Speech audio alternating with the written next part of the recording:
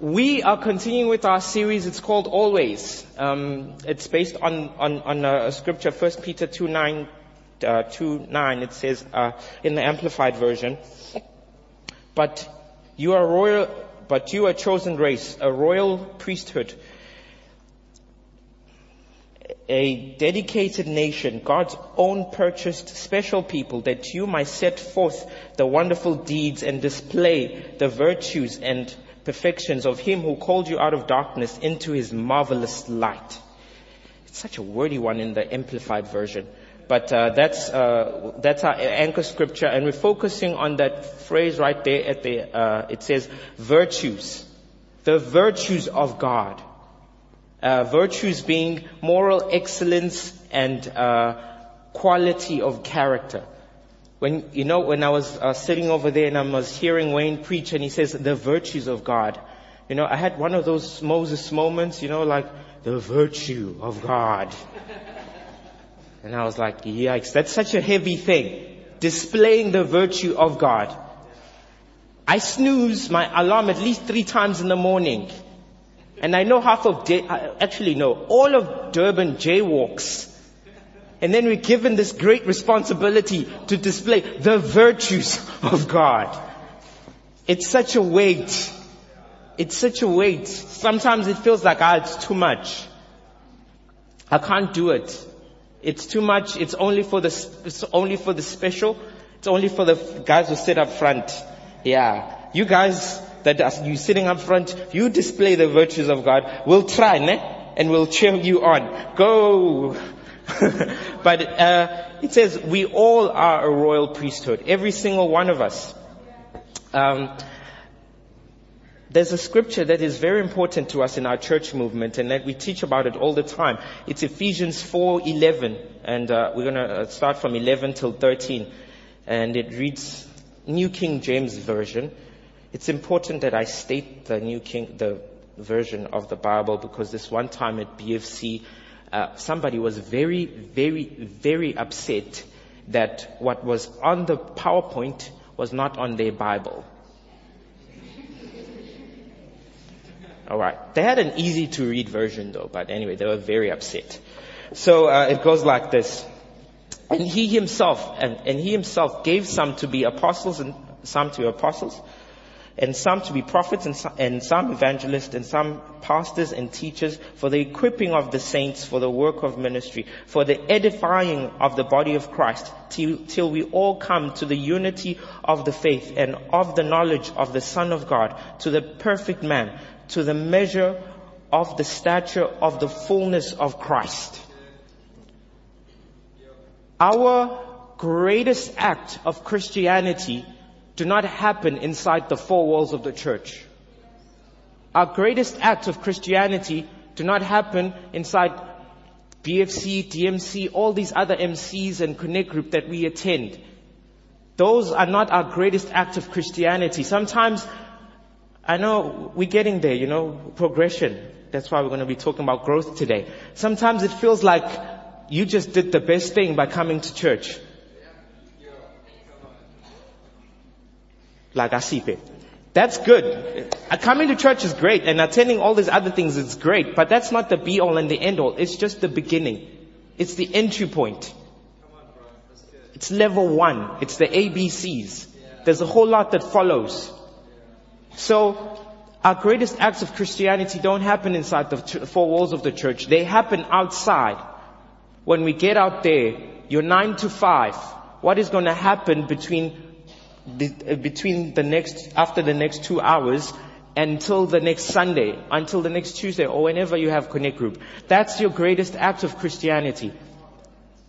There's this impression out there that says, only the pastors, the prophets, the anointed men of God, the great ones are the ones that are meant to do great good for Christianity and change the world. Come on, Sobs, you're a legend. I had a friend on campus, he graduated and he's working for Standard Bank. And he came back to do something for his masters. And he met me at the quad, and he was like, yo, bruh, what you were doing, it's so humbling, it's so honoring. I wish I could do the same. just leave my job, just working for some company that I don't know, and just go do something for God. And in my heart, I'm like, yay. But in actual fact, sometimes I feel like us that are inside here, that work for the church, are doing the bare minimum at times. And the greatest work is done by you guys that are out there. I hardly get to interact with non-believers. I have to really fight for it to meet. And there's this thing that happens, I think at the office, where we sit down, campus guys, and be like, so when was the last time you spoke to an atheist? And it's like, oh, for me it was 2 weeks ago, a month ago. Oh, I've never. So it's like, wow, you spoke to an atheist type of thing. But for some of you, it's a daily thing. You get to interact with non-believers, backsliders, drunkards, you name it, on a daily basis. And that's where you can do the most for God. The scripture says, He gave some for the equipping of the saints. When we come here, it is for equipping. Sunday sermons are for equipping. BFCs for equipping. CMCs for equipping. DMCs for equipping. Connect Group is for equipping of the saints. Equipping is, if the word for equipping is, I think it's a Greek word. It's katartizo. Katartizo. I'm not Greek, so I can't read Greek. Katartizo. Basically broken down to kata and atizo, which means to get ready and to prepare. So when we come here on a Sunday morning, it is to get ready and is to prepare for what's going to happen on Monday, on Tuesday, on Wednesday, on Thursday. That's what's going to happen. We're preparing. We attend to get equipped, not just for the sake of attending. In my mom's church, one day she will kill me for all the examples I make out of her church. There's this old lady that likes getting up. When they testify, and she gets up and she says,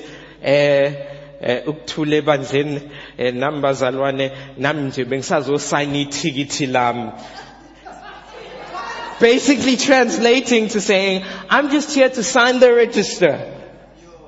God, I was here. Register. Wayne Sanderman, present. Sobs, present. No, it is to get equipped. It is to get equipped. It's to get equipped. Abraham Lincoln, the famous American president, there's a story about him that one evening he snuck into the back of a church and sat at the back and listened to a sermon. And afterwards, when he was leaving, his friend that accompanied him asked him, so what did you think of the sermon? He says it was great. The word was impactful, inspiring. It was a really good experience. And his friend asks him, but why do you look so downcast? And he says, that's because he did not ask something great of us.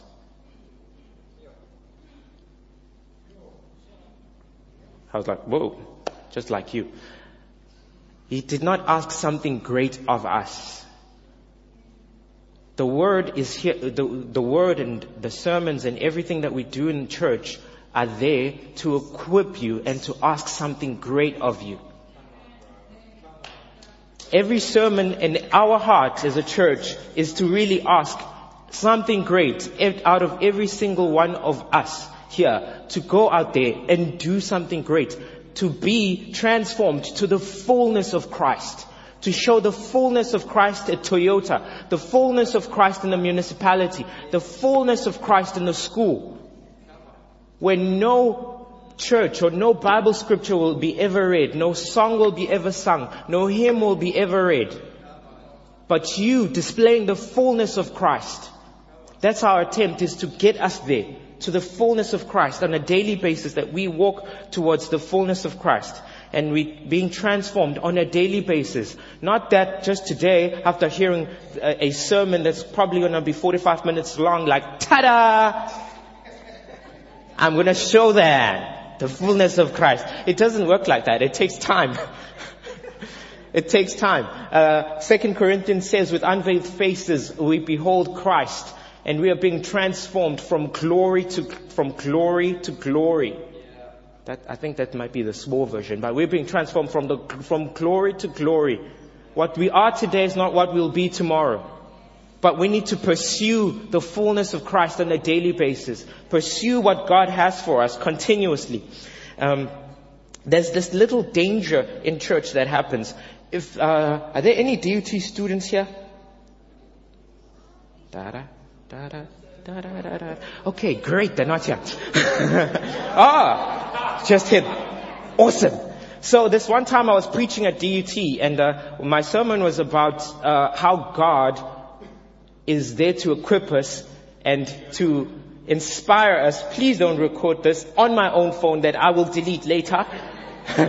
And God's word is there to inspire us and to equip us that life will not be hard, will not be easy. So take heart, because God has overcome the world. So we need to persevere. We need to press on. We need to push through.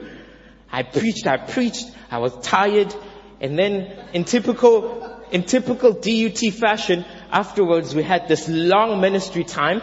And one of the person who was sitting at the back comes up to me in the front, and he says, "Yo, bro, great word." I'm like, "Okay, awesome. So what can I pray for you? What can I pray for you for?" And he says to me, "Please pray for me that my life will be easy."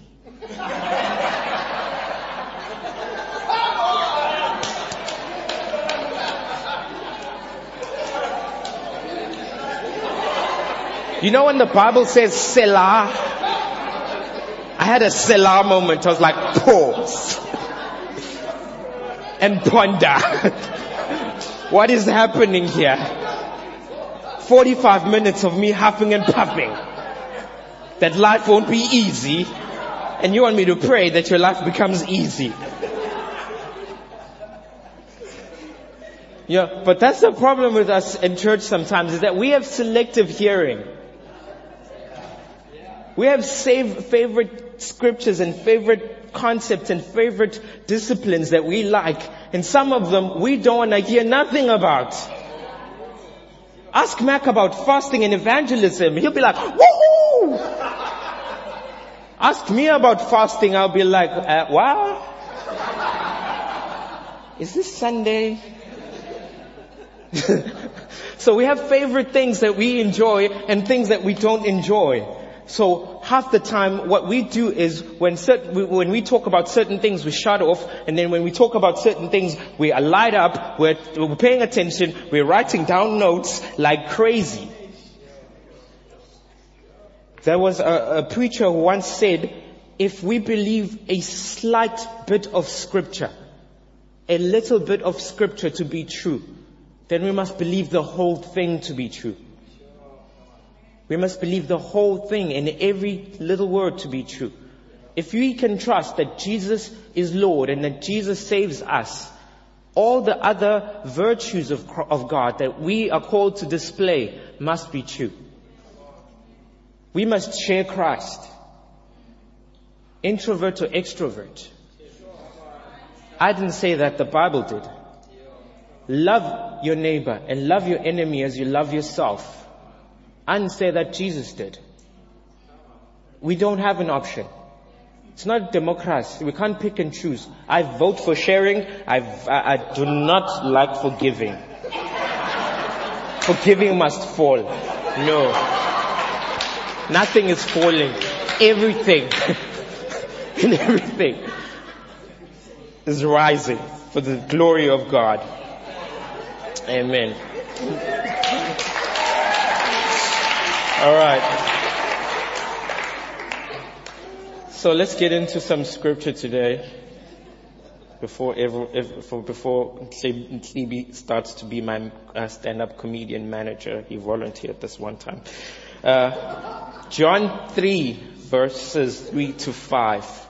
It reads like this. There was a man of the Pharisees named Nicodemus, a ruler of the Jews.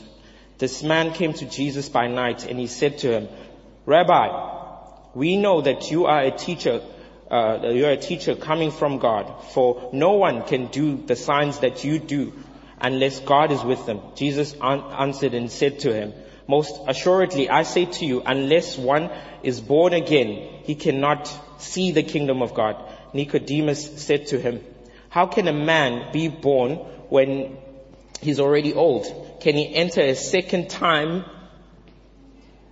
Sorry, it's just cut in here. Can he enter a second time into his mother's womb and be born? Jesus answered, most assuredly I say to you, unless one is born of water and of the Spirit, he cannot enter the kingdom of God. That which is born of the flesh is the flesh, and that which is born of the Spirit is the Spirit.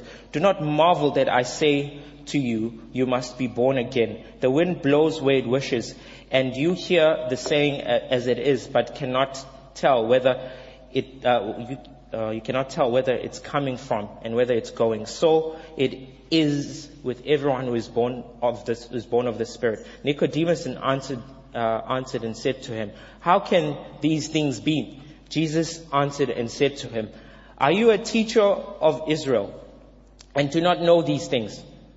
Most assuredly I say to you, we speak what we know and testify what we have seen, and you do not receive our witness. Let's stop right there. So, in the scripture here, Nicodemus, who is the teacher of the law, who is a Pharisee, who is very great and awesome at knowing the law of God, which is the Old Testament. And he comes because of Jesus and Jesus' testimony and Jesus' works. And he comes to Jesus and he says to him, no one can do the things that you do unless he's from God. And in this conversation, what clearly stands out is that Nicodemus has no clue about what Jesus is talking about. He is utterly clueless. Jesus explains it to him 2 times and he's clueless. And Jesus ends up saying, aren't you a teacher of Israel? And what I notice here is that Nicodemus is a teacher of the law. He has been around the scriptures and he's been around the word of God all his life, countless of times. But he's missing something here. He's missing something. He's very familiar with the practices of the Judean world, and the law, but he's not very familiar with the heart of it. If you are a teacher of the law and you are someone who's very high up, bishop, vice cardinal, deputy in the church world, and this is what you've been doing all along, you must at some point have realized that the law cannot save humanity. That there's something missing here and there's something wrong. They keep asking people to do X, Y, and Z. People keep doing all these other things. 1, 2, 3, 4, 5. They keep asking some more and people keep doing the wrong thing. There must be a revelation that says, there's something missing here.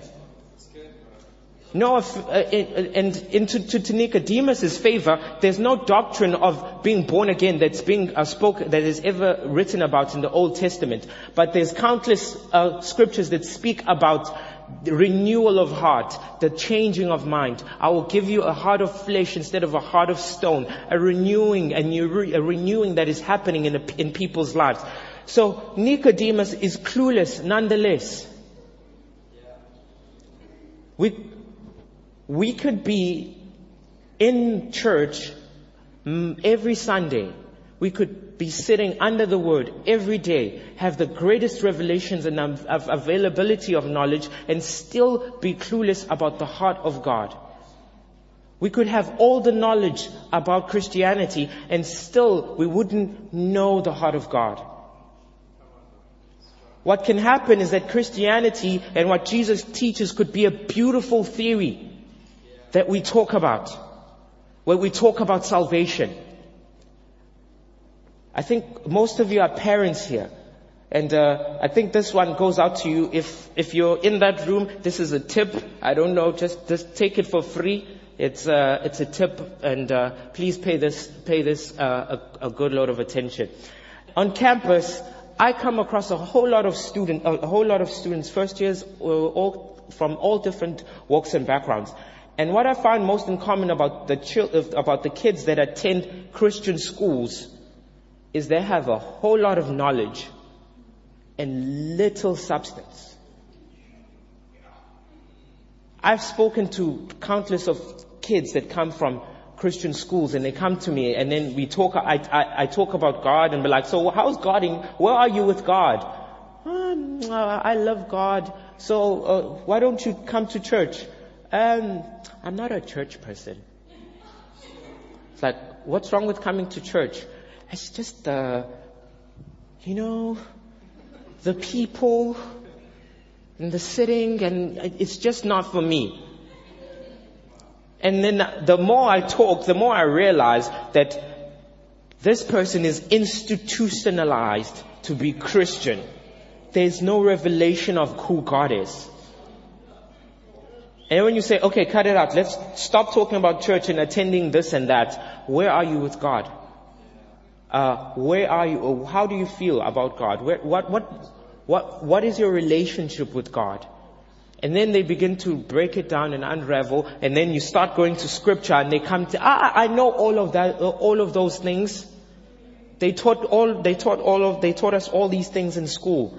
And then my heart breaks that someone has such a wealth of knowledge, but has very little revelation and little practical living out of what they know. We could be in danger of sitting and talking about the theory of God and never doing the practical. Just a little disclaimer, I forgot to mention that my title for the sermon is Always Grow.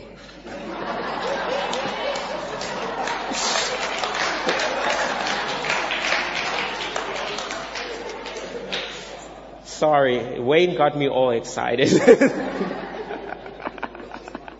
Yeah. I have the mic, I can blame you. So, if we are to grow in Christ, we have to stop theorizing and talking about the theory and start doing. Let's just do it. There's no miracle cure.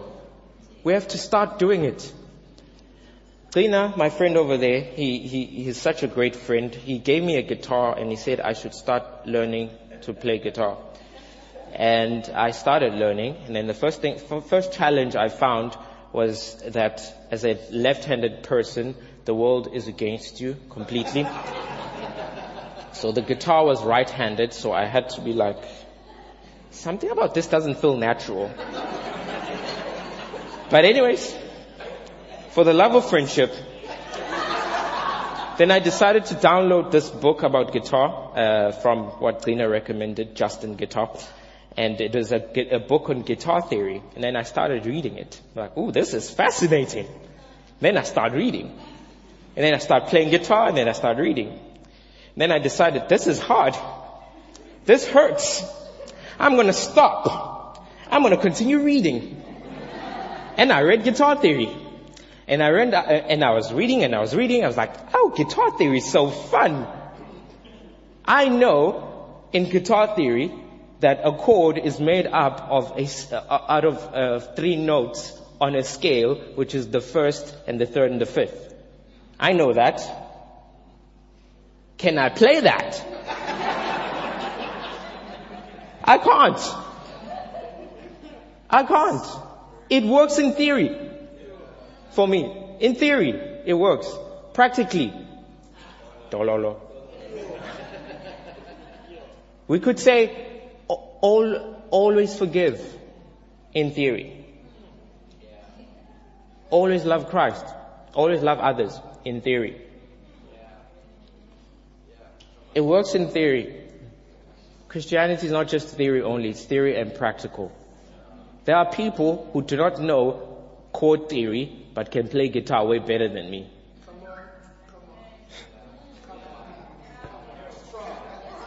I'll leave it at one day. So we need to be doers of the word. In James 1:22, James says, do not merely listen to the word and deceive yourselves. Do what it says. Anyone who listens to the word but does not do what it says is like someone who looks at his face in the mirror and afterwards looks at himself and goes away immediately and forgets what he looks like. We need to start doing. Growing comes from doing. When we start doing it, and how many of us know what it takes to live a healthy life and to be fit?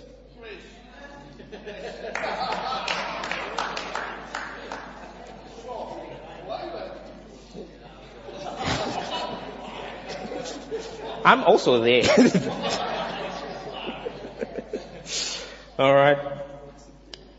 In Acts 2, after the Holy Spirit comes down and they begin to speak in tongues, and Peter gets out and he begins to preach, and he ministers to the crowds, and people are accusing them of being drunk, and he preaches, and after a while conviction hits. And in 2:37 it says, and when they heard this, they were cut to the heart and said to Peter and the rest of the apostles, men and brethren, what shall we do? They were cut to the heart. Growth starts when we are convicted in our hearts. When we are cut to the heart about the truth of God. When we are cut to the heart about the realities of this world, or the realities of life. This one time we were at the office and Wayne was sharing a story about his two fathers, his father and his father-in-law. And in him sharing that, he tells me about his father who doesn't exercise and his father-in-law who exercises and can carry both at that time, could carry both his grandchildren on his shoulders and hike up a mountain. And he says, I want to be like that when I grow up and get old. I was cut to the heart. And I decided, I need to get my act together. What we do on every Sunday is that we try to get everyone to a moment where we reveal scripture, and then we get to a point where you are cut to the heart and we're convicted about the truth of the Word of God. And then after that, we say, brethren, men of God, what shall we do? What can we do? That's where it starts, cut to the heart, and then afterwards we need to start doing. Because the more you do, the better at it you get. I think I received so much training in evangelism, it was starting to make my head a bit dizzy. And then we went out, and then I had all this theory, and then we started talking about God and the gospel to the students on campus. And then this other girl looks at me and he says, you know what? I don't believe in God. I believe in science. And I was like puzzled, and all the training in the world did not prepare me for that. And I was like, I don't know what to do now. But you know what that did to me? It said, okay, that's okay. And then it's fine. So just humor me. Let's share our story. And afterwards, let's see what happens. The gospel, the Bible says we must share the gospel, not preach and all of it, and not try to convert people, just share only. And then we shared, and then we walked away. And then when I was in my room, I was like, I'm so definitely going to find out what to say the next time someone says to me, I don't believe in God, I believe in science. When we start doing, we grow. When you start doing and you get, like when you're trying to do something and you fail, you try again. At first you don't succeed, try again. Try and try again. The more you try, the better you get at it. The same thing with Christianity. It's like riding a bike. Get on it and ride. You fall, get on it again. Afterwards, in no time, you'll realize what you were struggling with a year ago is not a feature anymore. Sometimes we can make excuses. I'm a person who has very little filters when it comes to being sensitive to how words can sometimes affect other people.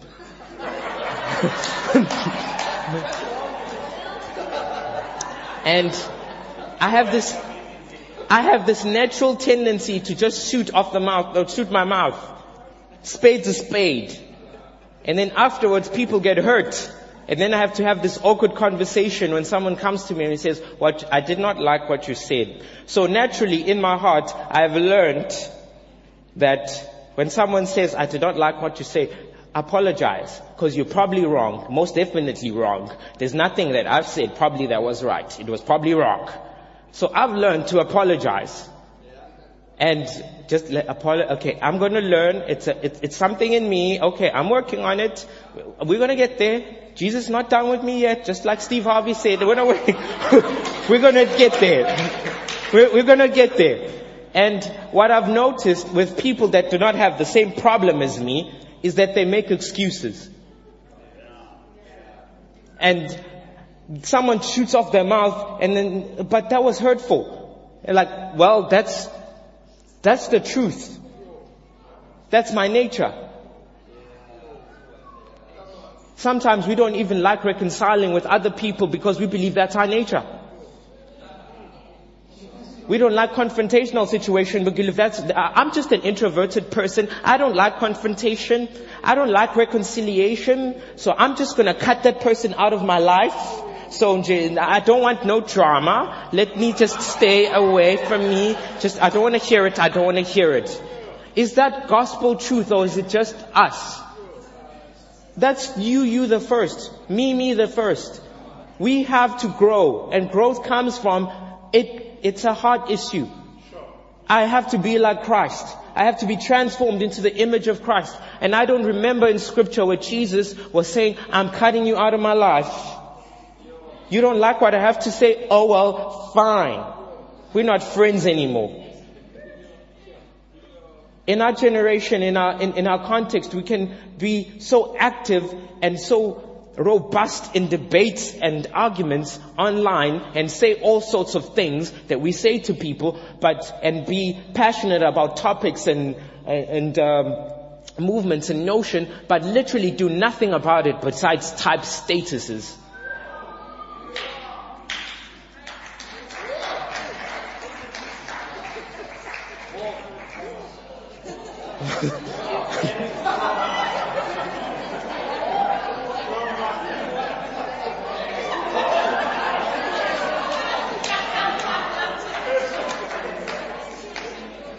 I'm beginning to touch a few corners. I hope after this you're going to do something about something instead of just talking about it.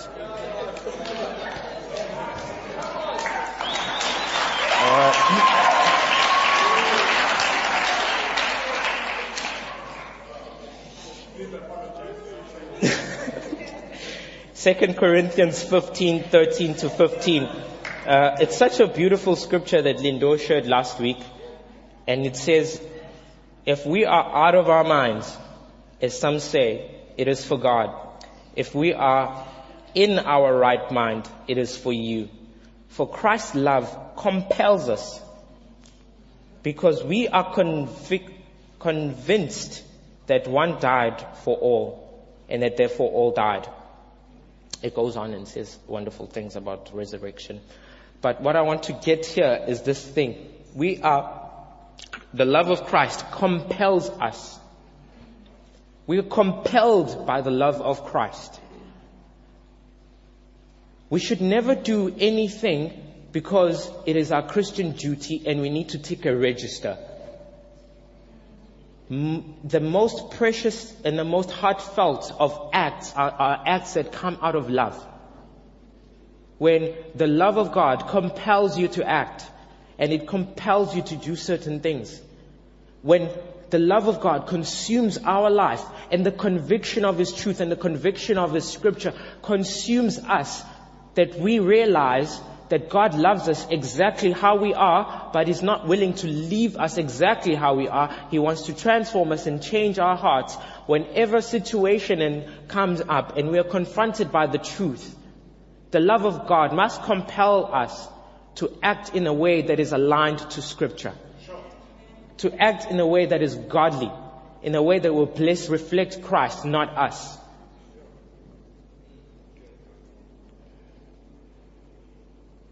In closing, I think I need to look for the emergency exits.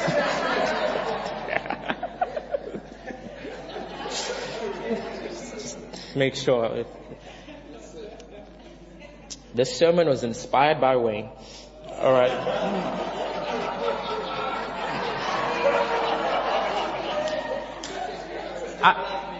I'm serious. I'm serious. We were in a BFC class with TK on campus long ago, and one of our fellow classmates asked, and he was very hungry to grow, and he was very hungry to live a righteous life, and he asks, "So, Mfundis, what can I do to grow? What can I do to grow spiritually?"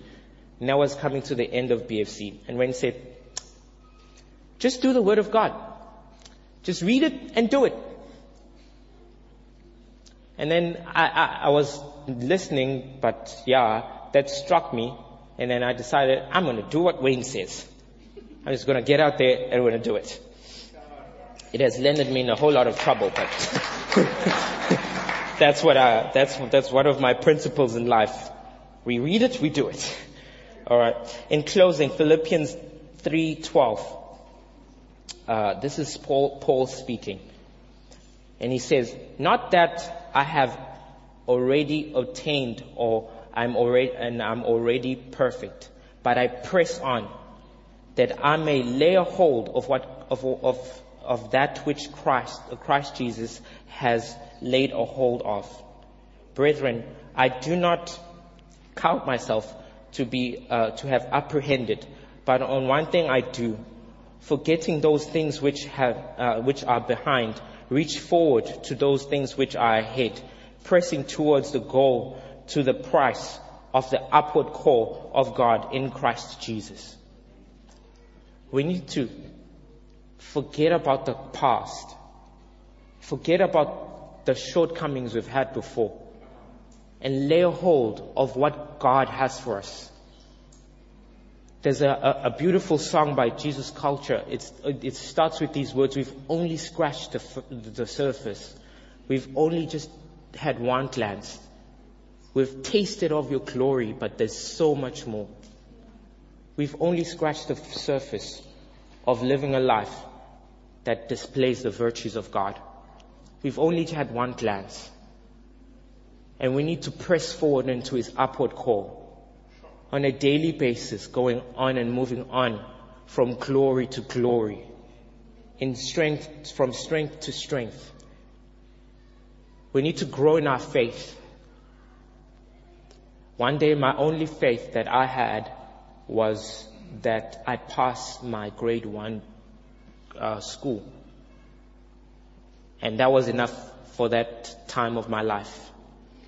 And then afterwards, I had to have faith to get into varsity when I come from a disadvantaged background and my parents had no means to take me to varsity. I had to have faith for that. When I get to varsity, I had to have faith to carry on and to pass varsity. When I graduated, I had to have faith to start doing something with my life that I felt was meaningful besides just doing a 9 to 5 and carrying on in the monotony of life. And then I started working for the church. And then in that, I had to have faith that the church won't fall apart and we won't run out of money and we'll all be jobless.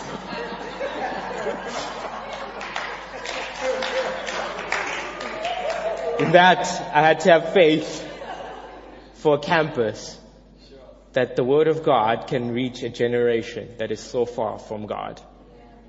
And in that, I have to get up every morning and trust God that the truth of God is the most precious thing on earth that will ultimately change the world.